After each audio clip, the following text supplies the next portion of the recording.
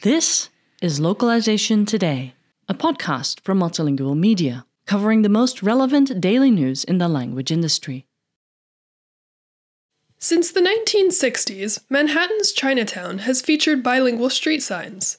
Installed following a massive influx of Chinese immigrants to the city with the passage of the Immigration Act of 1965, the signs aim to make navigation easier for Chinese New Yorkers who might not read English. Recently, however, street signs have begun to disappear. Although New York is a city where more than 3 million residents from around 200 countries speak more than 700 languages, the population in Chinatown is shrinking. Accordingly, at least 7 bilingual street signs have been removed and replaced by English-only ones since the 1980s.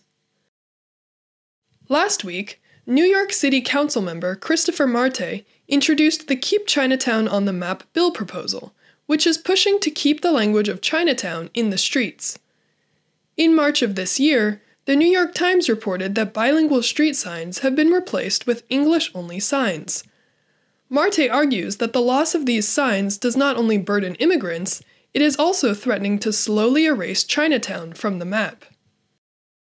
At a press conference on May 4th, he said, "We have to stop that. What we have seen in the past decade is that they have taken down 155 bilingual signs, and now in Chinatown, we only have around 100. We are going to change that." Marte's bill looks to both protect existing bilingual street signs while also adding additional signs. Additionally, this initiative would be implemented across all 5 boroughs in Chinese ethnic enclaves. The way it is going to work is that every council member can recommend up to 15 signs in their district, and DOT has to put 250 bilingual signs in per borough, per year. DOT claims they want to bring equity and inclusion to New York City, but what's more symbolic than street signs when it comes to the Department of Transportation? There is nothing more symbolic to our city than that, Marte said. According to Marte, the bill would require removed signs to be brought back.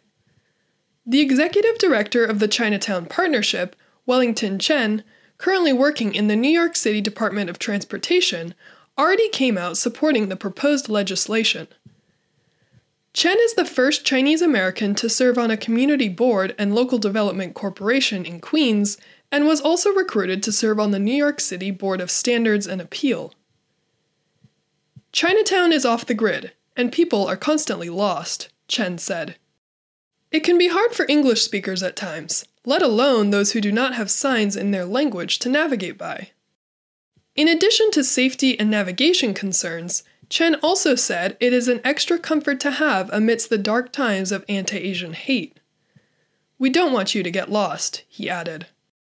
According to a NYC DOT spokesperson, the agency already has a plan to replace the monolingual signs, and they look forward to working with Council Member Marte on this issue. This article was written by Stefan Hauch and was originally published on multilingual.com on May 15th, 2022. Thank you for listening to Localization Today. To subscribe to Multilingual magazine, go to multilingual.com/subscribe.